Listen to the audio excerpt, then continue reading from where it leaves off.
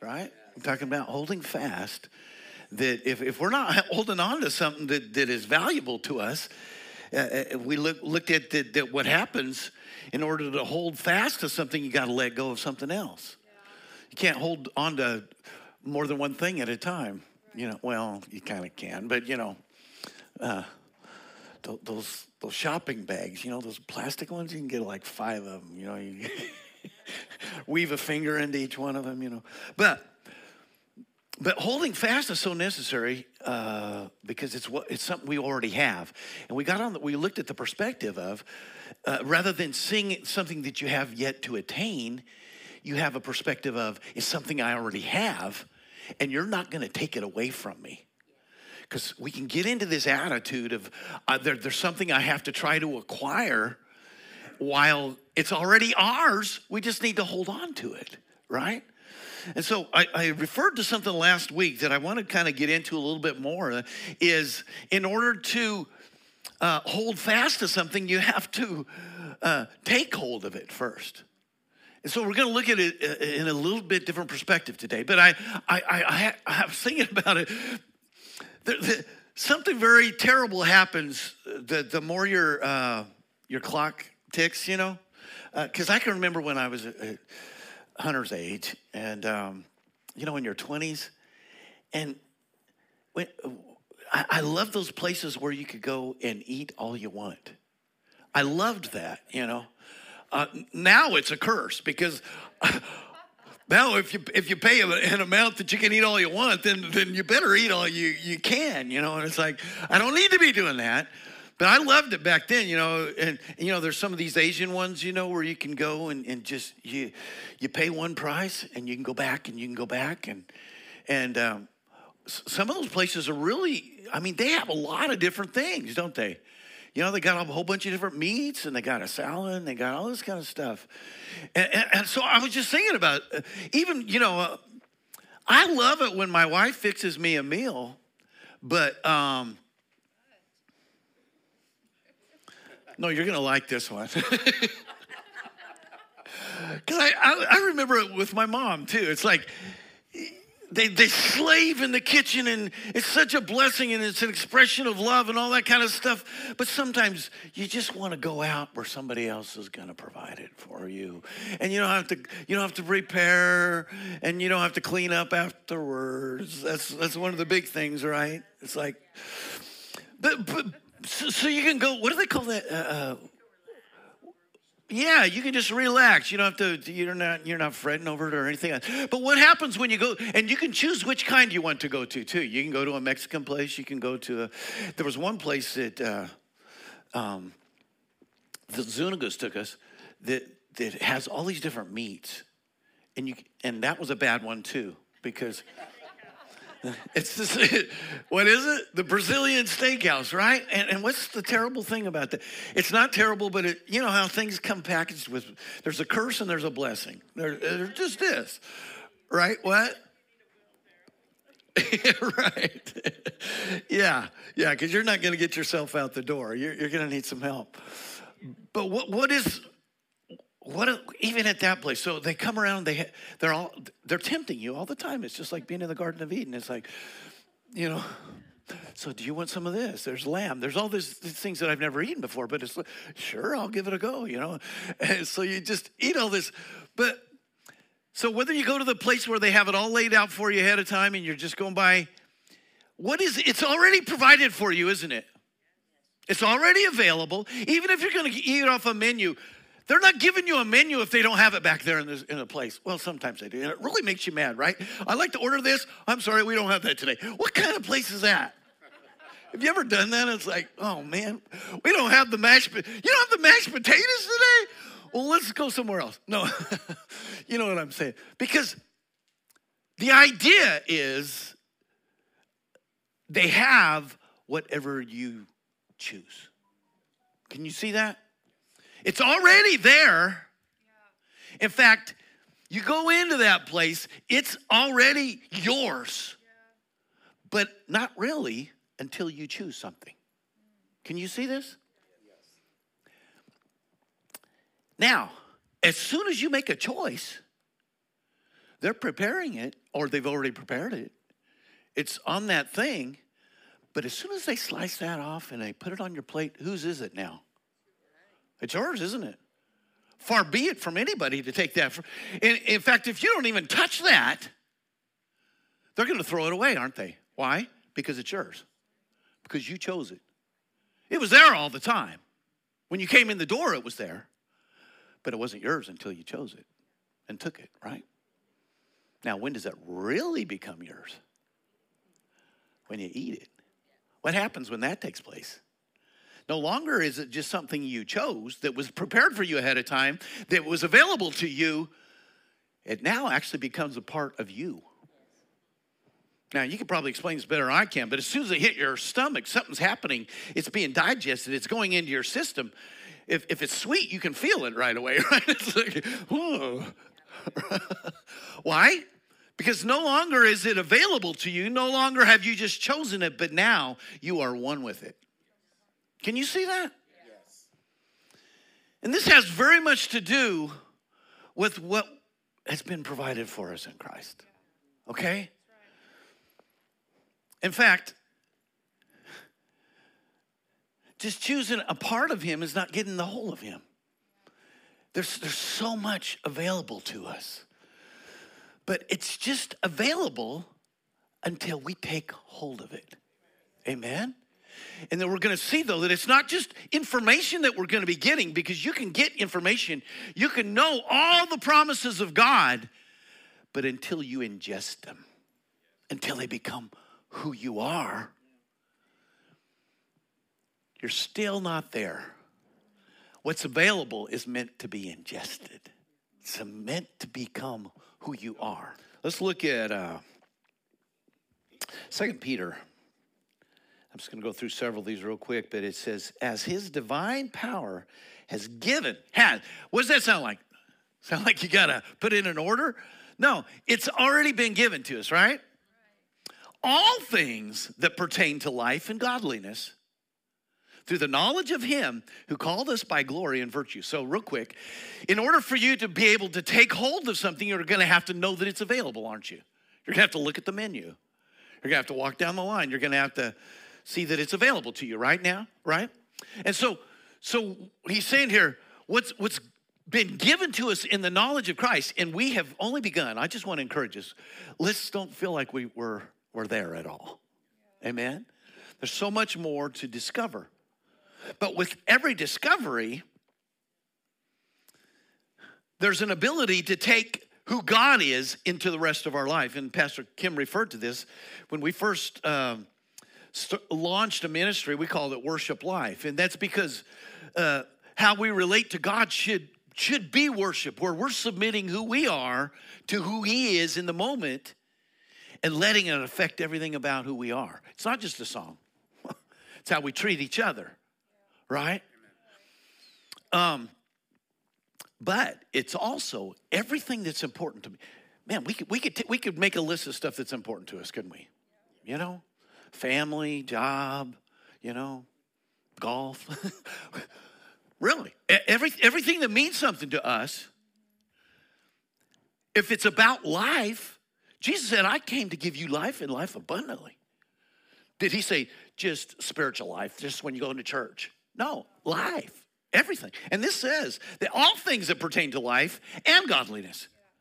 True life is going to be connected to godliness, right? So his divine power has given this. This is a powerful thing God's done already, right? Through the knowledge of him who called us by glory and virtue. So it's going to come as we become knowledgeable, not just information about him, but him, right? By which have been given to us exceedingly great and precious promises. It's like it's not enough to just say great promises. He says exceedingly great and precious. They're valuable. That sounds like something we're going to have to take a hold on to. Say, no, I might let go of something else, especially if it's going to keep me from holding on to this, right? So through these, you might be partakers. And this is the word I want to look at today, to partake. What does that mean? When you go to the restaurant, It does no good to the rest. This is part of my thing with dieting right now. I feel like once I'm committed to go there and be with somebody, that I must partake. You know what I mean? And what is partaking? Consuming, right? All right? Is that what it is? So I like this word in this context because of what it says. Through promises, we've been given the ability to partake. So the promises are something that when we consume them, when they become who we are, then we actually are partaking of a nature. Who he is becomes who we are. Can you see the relation? No longer is it just something that's available to us, we're consuming it.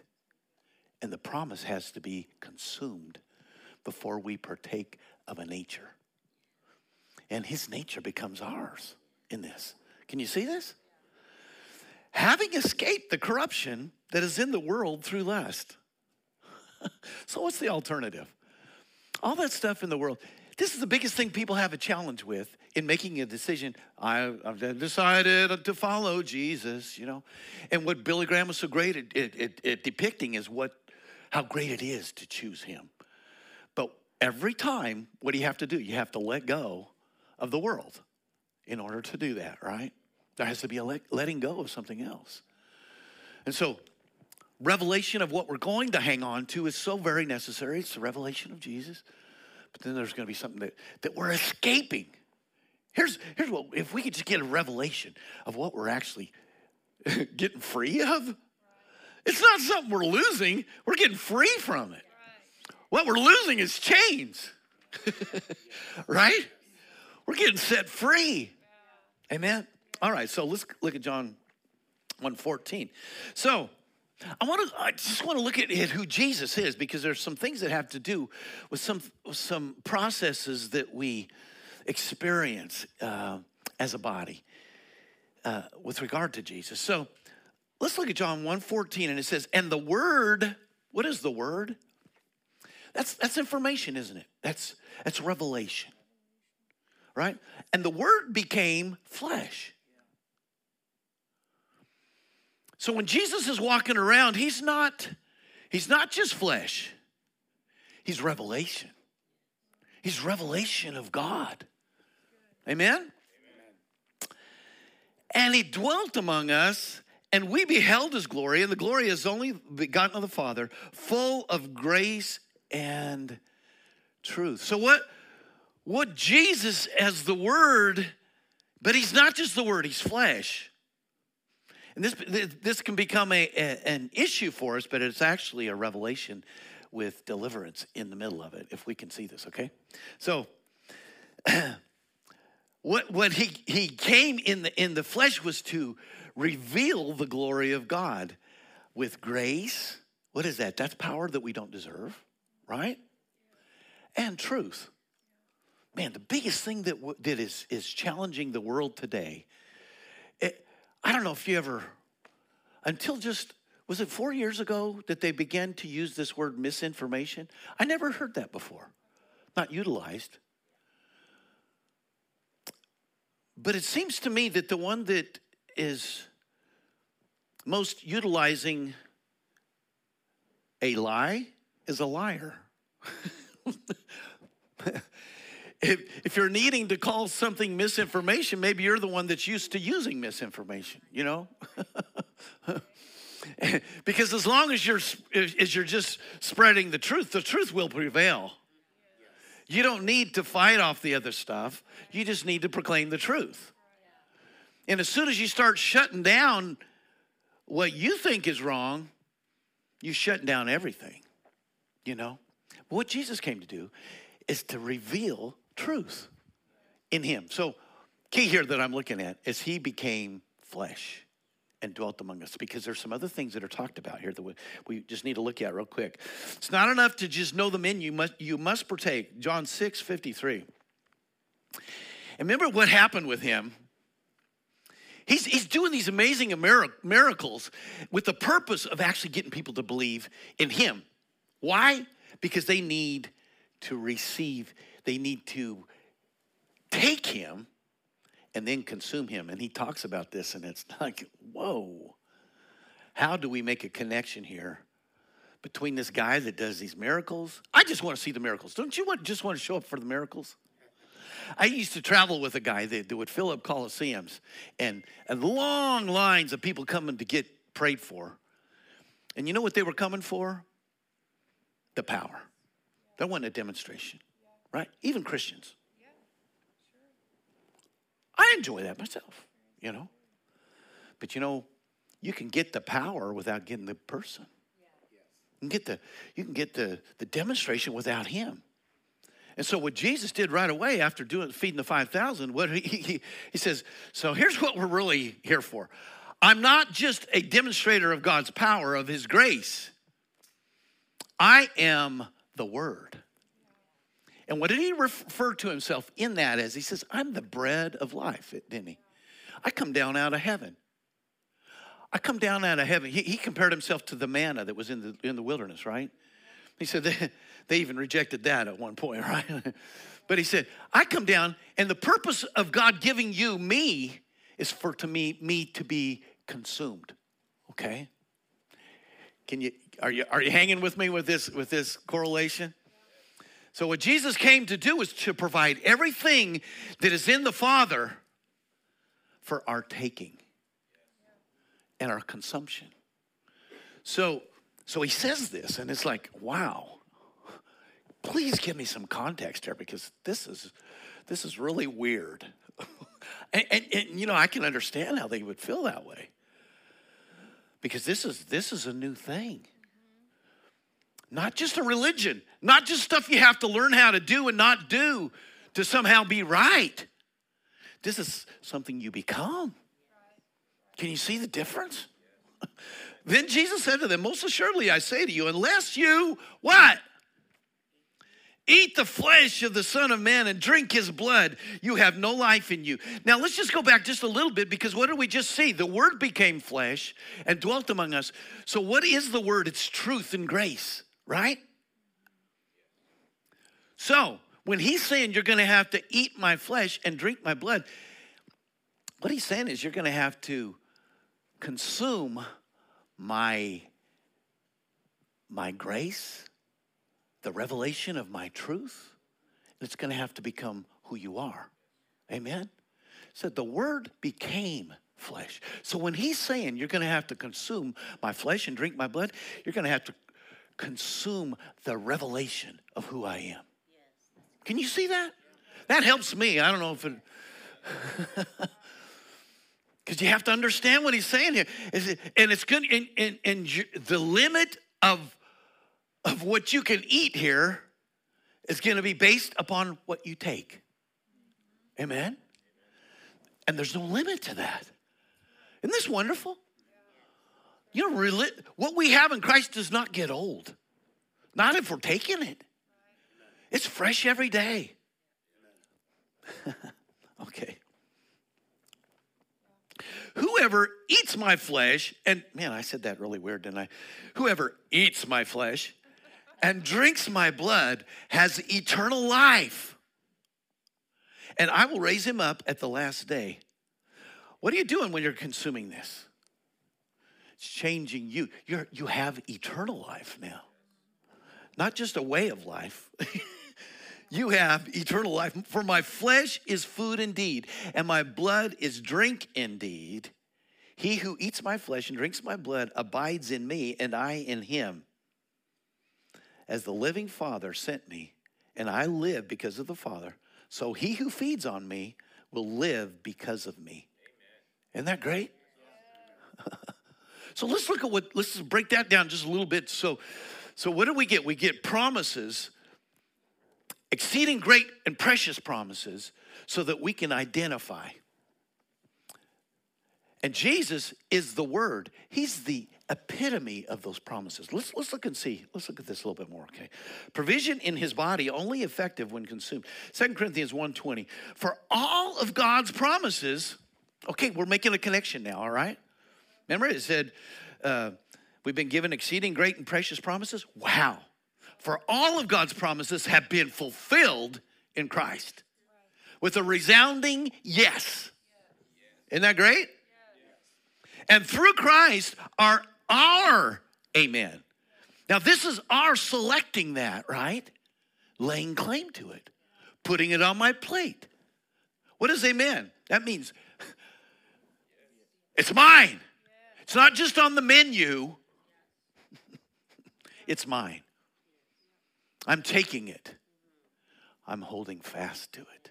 It's a great and precious promise. Amen? It ascends, don't you like this? Ascends to God for his glory. Our response to the promises of God in Christ can either be a squelching, and we're going to see this. You can actually dishonor God, and he doesn't like it. Or as soon as we consume it, allow it to become who we are, it resounds in glory to God that no song will ever be able to compete with. Don't you like cool songs that just make you just feel the glory of God and just, right? You know what God likes is when we respond to who he is. Not with just awe, but consume it. Say, he's not just going to be somebody that's far away from me. I'm going to consume who he is. Can you see that? Let's just look at this real quick. And I'm not going to get in. We might do some of this going forward. But what are those promises? And so you can see how we're never going to be done with this. But I want to just get this concept in for today. Can we do that? I'm just going to go through these promises. I think they'll come up one at a time. If you can, is everything working all right? We got all right, cool. The one thing about being gone over Wednesday is I was able to identify some things that I hadn't communicated yet. So it was profitable in that regard. So hopefully we can resolve some of those things and make everything work the way it should. So the first one is just salvation itself. That's how we first come into this, right? What are we given? Okay, first on the menu, Jesus. And you're going to be saved. You're going to have new life in Christ, right? Isn't that great? But you know what? We're going to be tempted to let go of that, aren't we? But I've failed in this regard. Surely he can't forgive me now. No. Salvation is the same from the first moment you've ever received him to the worst thing that you do after that. And you get the same, you get the same access to it just by taking it. This is the most wonderful revelation to me. Amen. It's an ongoing revelation that he's never pushing us away. What he's provided for in the blood of Jesus will never be taken away from us. But it's on the menu. You have to take it. The only way it's not ours is if we don't choose it. Amen? All right. Healing. And this is a big challenge for people that are going through stuff, right? And sometimes we can easily say, I'm just believing for my healing. You know what? It's already yours. It's already provided. You take it by faith. Amen? Abundance. Did you, and what I'm referring to here is Deuteronomy, where these promises were given to the children of Israel, weren't they?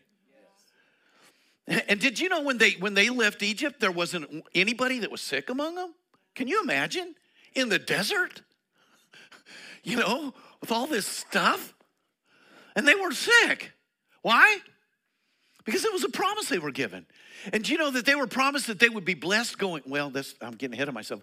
But they would be prosperous in everything that they set their hand to. That sounds like abundance, doesn't it? Yes. Now, we are going to have to, and we'll see how we have to access this in a certain way. It's not magical. It's not you do this. It's not a formula. It's a relationship. And there might be some standing fast in something. That's why we don't let go of it. We hold fast to it. If God's promises, it doesn't matter how much time it takes for it to be fulfilled. He will keep his promise. Amen? Wisdom. How many like to have some wisdom? Amen? Did you know that we're promised more than we can even handle? But we have to be able to see it. And how do we access it? We access it by faith. Amen? Success. I would like to just be successful.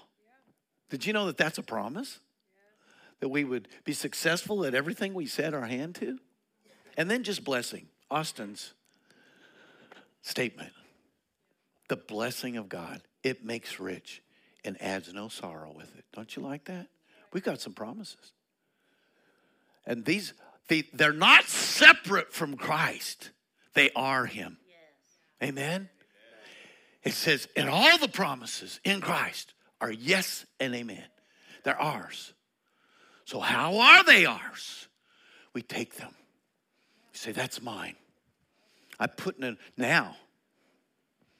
It's not enough to just take it and even confess it. I know I had a guy in my church, wonderful man. He's passed on since then.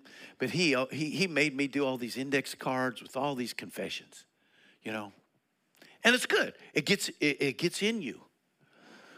But it's not enough to just confess stuff. That's doing something. You have to consume it. It has to become who you are. It's a relationship with Christ. Where every one of those promises, you have to know what they are. So you have to get into the Word to find out what they are. That's why getting into the Word becomes a joy for somebody that's really taking.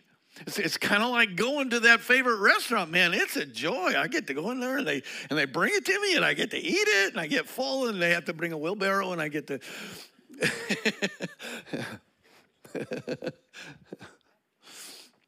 This thought came to me though is you have to really be careful what your favorite eating place is, because if you're eating the wrong kind of stuff, you know, if you're eating the wrong kind of stuff, and we'll touch on this just a little bit too, it won't just be a wheelbarrow, but it'll be a wheelchair that you're having to go around in all the time, right?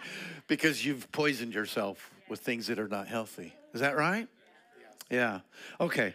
So these are the promises. These are the things that will touch that we're going to have to take a hold of. And there's so many scriptures that we can touch on our finances, everything that would concern us in any way, right? But let's look at this in Romans 10:10. So how do we, and you know, I know y'all are familiar with this to some extent, but man, let's don't assume that we have this. It says, for with the heart one believes unto righteousness. So when Jesus is saying you're going to have to consume my flesh and drink my blood, what is he saying? You're going to have to take the reality of who I am and you're going to have to consume it. How is that done? You believe in your heart. But that's how we're actually consuming who he is, right? His flesh. What happened in his flesh? He bore all of our sicknesses, all of our diseases. Amen? So when he's saying you're going to have to consume my flesh, the reality of the sacrifice of his flesh and what it accomplished for us. You're going to have to drink the significance of the new covenant of his blood. What does that do? That eradicates the power of sin completely. Can you see that? Yes. So how is that done? You have to become aware of it. You have to believe in your heart. And then it's like it said, and the amen has to rise. That's where you say, it's not just on my plate. It's coming out of my spirit now. Confirmation. It's not just a confession. It's a release of belief. Can you see it? Okay. And with the mouth, confession is made unto salvation. So this is how we are partaking of those things. Those promises become alive. When, you know, a lot of times, if there's not a real need in your life, you're not drawn to that thing. You know what I mean? If everything's going cool, you kind of, it's like not a real demand. But boy, I've seen so many people come to God. Well, what happened, you know, when the towers went down? Man, the whole country's ready to go give up whatever it was and go to God now. Right? But we don't have to wait around. We can say, you know, I'm going to let God be in the middle of everything that I'm about. So now I'm going to take a reality of who he is, and I'm not going to wait for a catastrophe for me to try to start believing. I'm gonna let the reality of who he is be. It's like a relationship with somebody. I want to know everything about them. I want to know. I'm not just gonna wait for what they can do for me. I want to know them. Amen. That's who he is. Man, I got to turn my volume down again. Sorry about that. All right, everybody, turn their volume. All right. All right, and I just want to touch on this real quick because this becomes very necessary. Part of the issue with partaking of him is partaking of other things. And I kind of referred to this with, you can't just go anywhere to eat. Right. And let's look at this. 1 Corinthians 10:21, it says, you cannot drink from the cup at the Lord's table and at Satan's table. Yeah. And this is where we can be challenged. I think this is where we're tempted the most. Satan knows how to do this. He's really mischievous. He's a scoundrel. He knows the very thing that we'll be tempted by. What did the previous scripture talk about? It talked about you'll escape the lusts that are in the world, right? They're natural things that we like. Sometimes we can say, well, God, you put it there. It must be okay. But it's not if it's replacing the table of the Lord. If we're going and we're consuming something that's becoming a part of who we are. That's why we have to be careful what we're watching. You know? It's not like God's waiting to beat you up for it. That's not it. Because it becomes the table that you're consuming. And whatever you consume is what you become. So you can't consume the Lord's table and Satan's table at the same time. You know, I think sometimes if we can just see something, deliverance comes with revelation. And you take one step towards that, and then that passage becomes relevant for you, that when you start to walk with the revelation that you get, it says, and then you will know the truth. Not just know about it, but it will become who you are. And what does that truth do for you? It sets you free. Amen? So, how do you keep from partaking of the wrong table? And we'll go both ways with this real quick, okay? How do you keep from partaking of stuff that you shouldn't? They give you these little tablets, actually. They say, take this 30 minutes before. What does it do? It's supposed to fill you up, to where you're not ready for that stuff that you liked so much or you thought you did. Because what happened? You already partook of something. You see that? So how do you keep from partaking of the wrong table? Is you intentionally partake of the right table. It's kind of like what we were talking about in men's, I believe. You get up in the morning and you make sure you're taking your little tablets before you go out into the world. That you're taking the things that are going to keep you from partaking of that other table.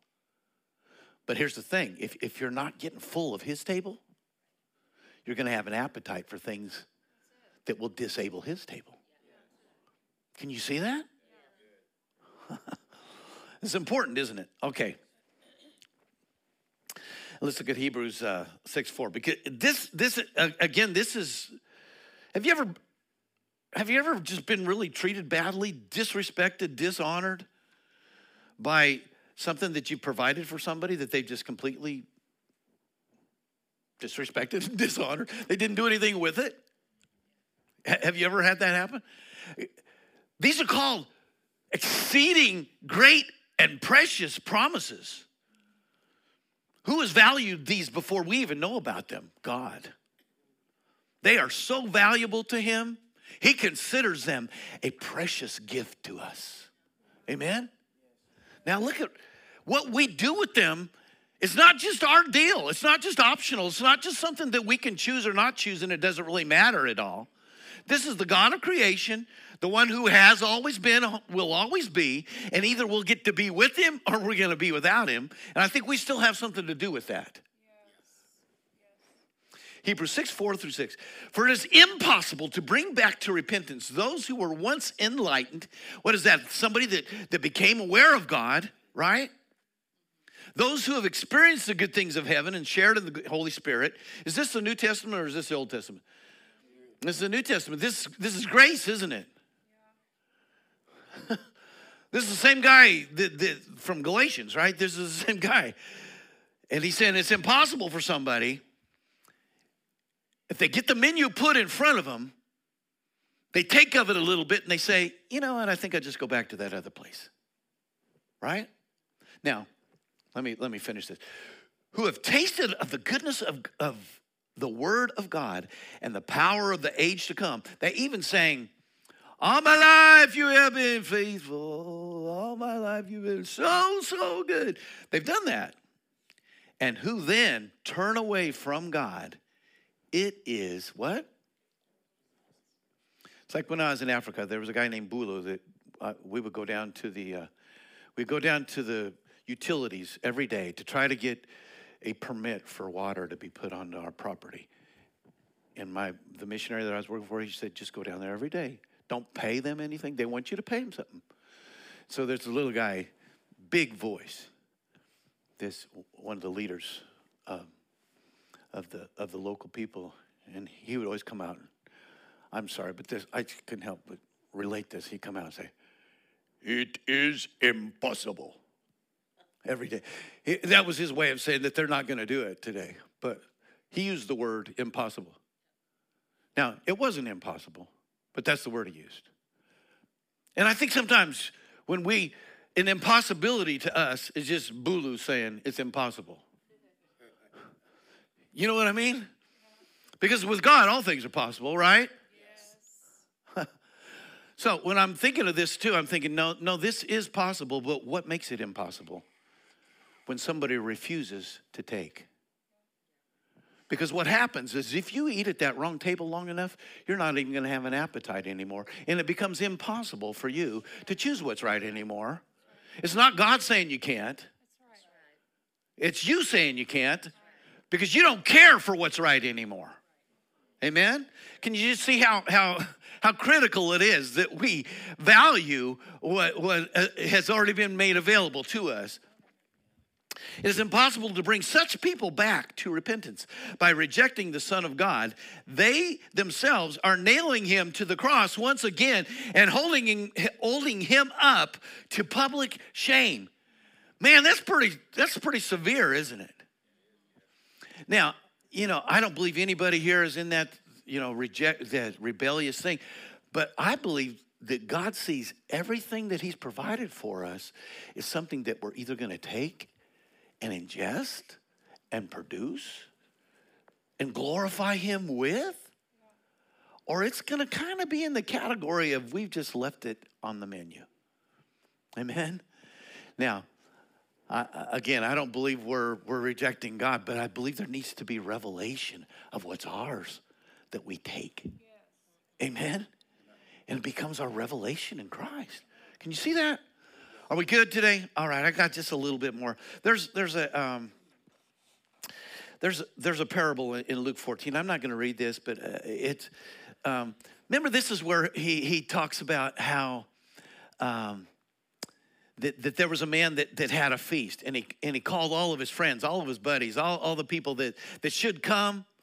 And remember what they did. They disregarded it. And they said things like, I've got something else to do.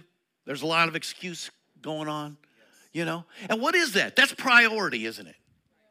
Now, God will understand my heart. Yeah, he does.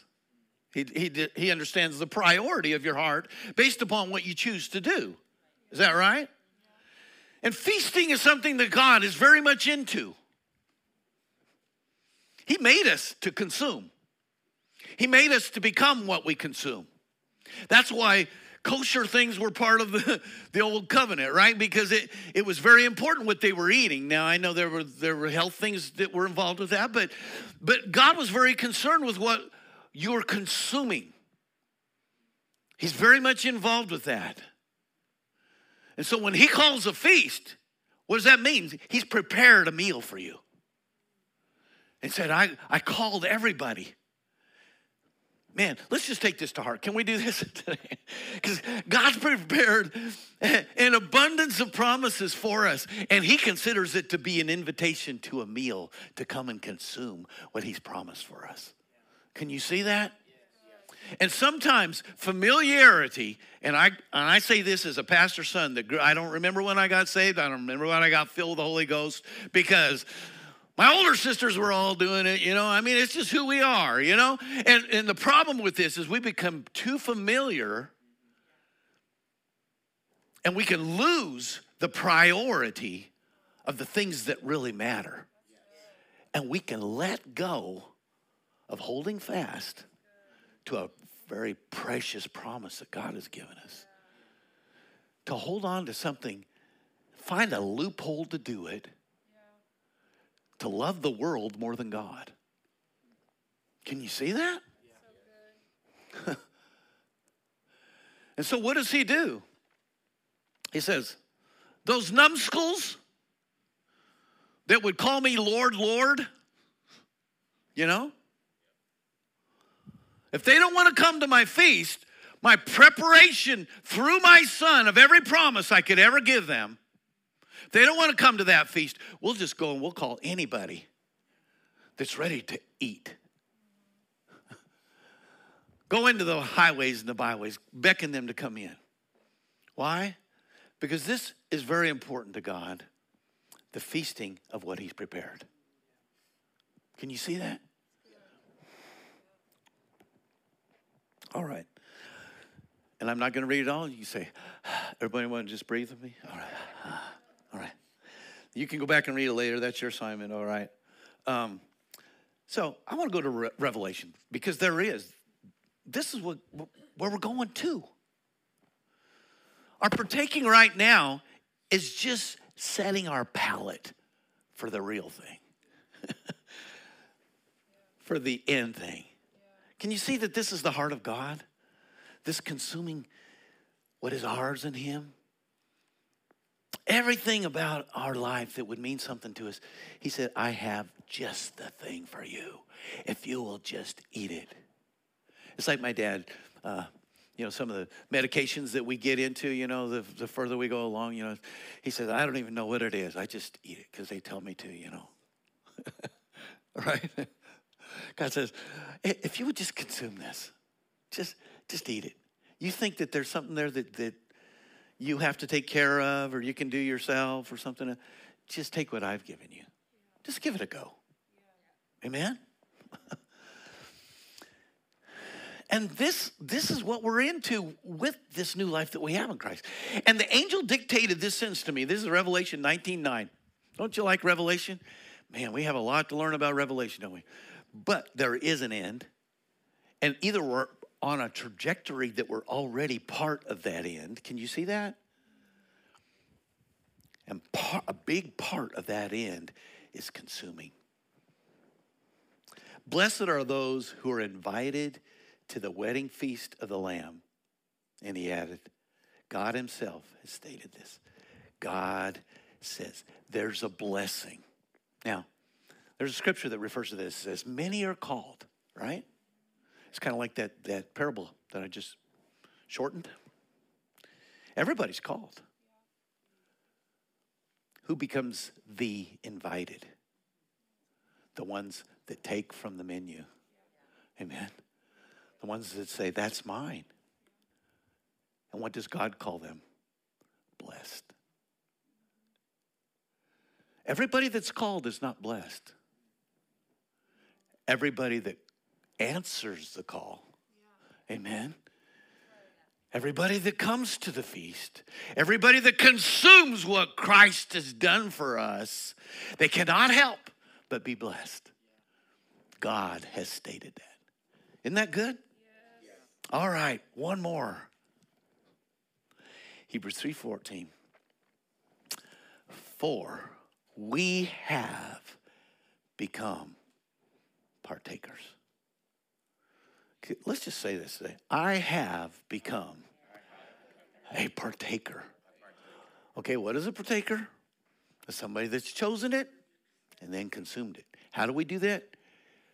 In reality, We take it into our heart. We ingest it into our heart. And how it becomes alive is when we say it. It becomes who we are. Amen? Yeah. All right. If we hold the beginning of our confidence steadfast to the end. There's that holding fast again, isn't there? Amen? What does that imply? Is somebody going to try to take it from you? Sometimes I think we're our most... Remember that comedian that said, the devil made me do this? Yeah. What's that? Flip Wilson. Wasn't that funny? Yeah, that's funny, but you know what? The devil doesn't make us do everything. We open the door, and it's our choice. We have some kind of hunger for something, and he's just providing it. We're the one that chooses it. He doesn't make us do it, just like God doesn't make us. We have to choose. It's all up to us. But I love this. We have become. And again, what is a partaker? That's somebody that's consumed and become what they've consumed. Yeah. Isn't that important? Yes. Amen. We have everything that we need in him. Hallelujah.